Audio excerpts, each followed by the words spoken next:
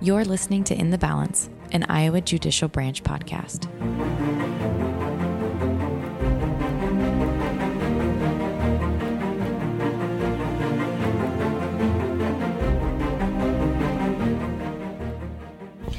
Welcome back. This month I sat down with Justice David May, the most recent appointment to the Iowa Supreme Court.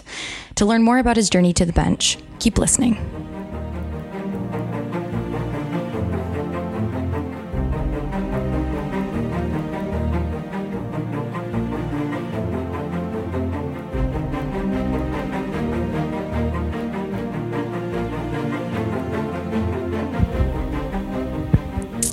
Thanks for taking the time to meet with me today, Justice May. Before we dive into your career, tell us a bit about your upbringing. I grew up with my mom and dad and two older sisters in Kirksville, Missouri. That's in northeast Missouri, about 30 miles from the Iowa border. It's about the size of Newton. It's a very rural area, just surrounded by forest and farmland. But it's also a university town. Truman State is there. And there's also a small medical college there. So I was able to get to know a lot of different kinds of people, and it's kind of an ideal way to grow up, really. And when did you know you wanted to pursue a profession in the legal field? I started thinking about it in high school. I always enjoyed thinking and talking about ideas and language and government, getting into debates with my teachers, so law sort of seemed like a natural path. But it really wasn't until I got through college and deep into graduate school that I really had the confidence to pull the trigger and go to law school. And tell us a bit about your path through law school and where you found yourself after graduation. I went in thinking that I was going to practice health law, and my graduate degree is actually in health administration. But through my coursework at Drake, I just found myself drawn towards litigation. I worked as a clerk for the Iowa Academy of Trial Lawyers, and one of my big projects was to help work on revising their trial handbook. And through that project, I got to know Glenn Norris. He's a really brilliant lawyer here in town, and eventually he got me involved in his cases. And I started my law career as a lawyer at Hawkins & Norris. It's a small firm. Tended to be involved in some pretty interesting litigation. I spent my first 3 years of my career there. I worked on cases called Hedge to Arrives. There were these complicated fights between farmers and grain elevators. And I also worked on some personal injury and products liability cases. After 3 years there, I decided I wanted to try something a little different, larger firm. And so I had an opportunity to go to the Bradshaw Law Firm, which at that point had about 40 lawyers.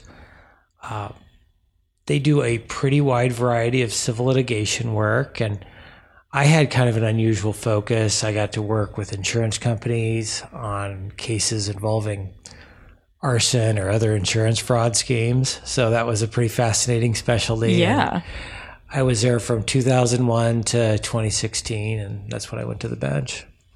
And what factors led you to seek out a judgeship position? As soon as I started litigation, the role of the judge was appealing to me. That role of the neutral, the person with no dog in the fight, whose job was just to say what the law is, what the facts are. And then over time, it got to the point where I thought I might be qualified to serve. And there was, just as today, a real need for lawyers to throw their hats into the ring for judicial positions. And so I did, and I was very grateful to be selected. And what levels have you worked at through the courts prior to coming to the Supreme Court bench? So in 2016, I was appointed as a district judge in District 5C, that's Polk County. I was there from 2016 to 2019. And then in 2019, I was appointed as a judge on the Court of Appeals, and I served there from 2019 to 2022. And then July 2022 is when I was appointed to the Supreme Court. So straight up the ladder. I suppose. Every court imaginable. And is there anything you miss about being on the other side of the bench? I would say clients. When you work for insurance companies, you sometimes get to work with the same people on file after file, and you get to help them work through problem after problem after problem, and you can really develop a special bond. And what is something about the role of a state Supreme Court justice that people might be surprised to hear?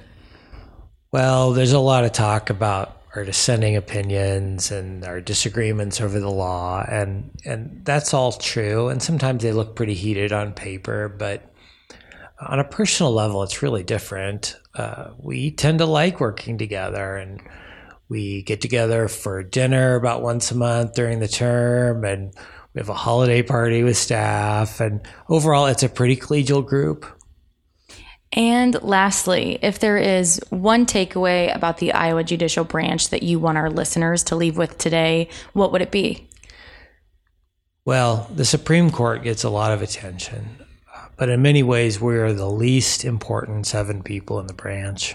The focus should be on the other 1,700 branch employees who are spread across our state. For most Iowans, they are the face of the judiciary. They're the ones making the branch work at 100 courthouses and 99 counties.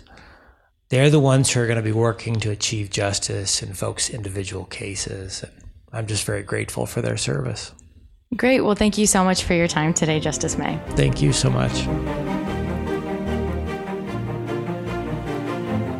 You've been listening to In the Balance, an Iowa Judicial Branch podcast, hosted and produced by Marissa Gall. If you would like more information about Iowa's courts, you can visit www.iowacourts.gov. You can also follow the Iowa Judicial Branch on Twitter and YouTube at Iowa Courts. This episode of In the Balance is now adjourned.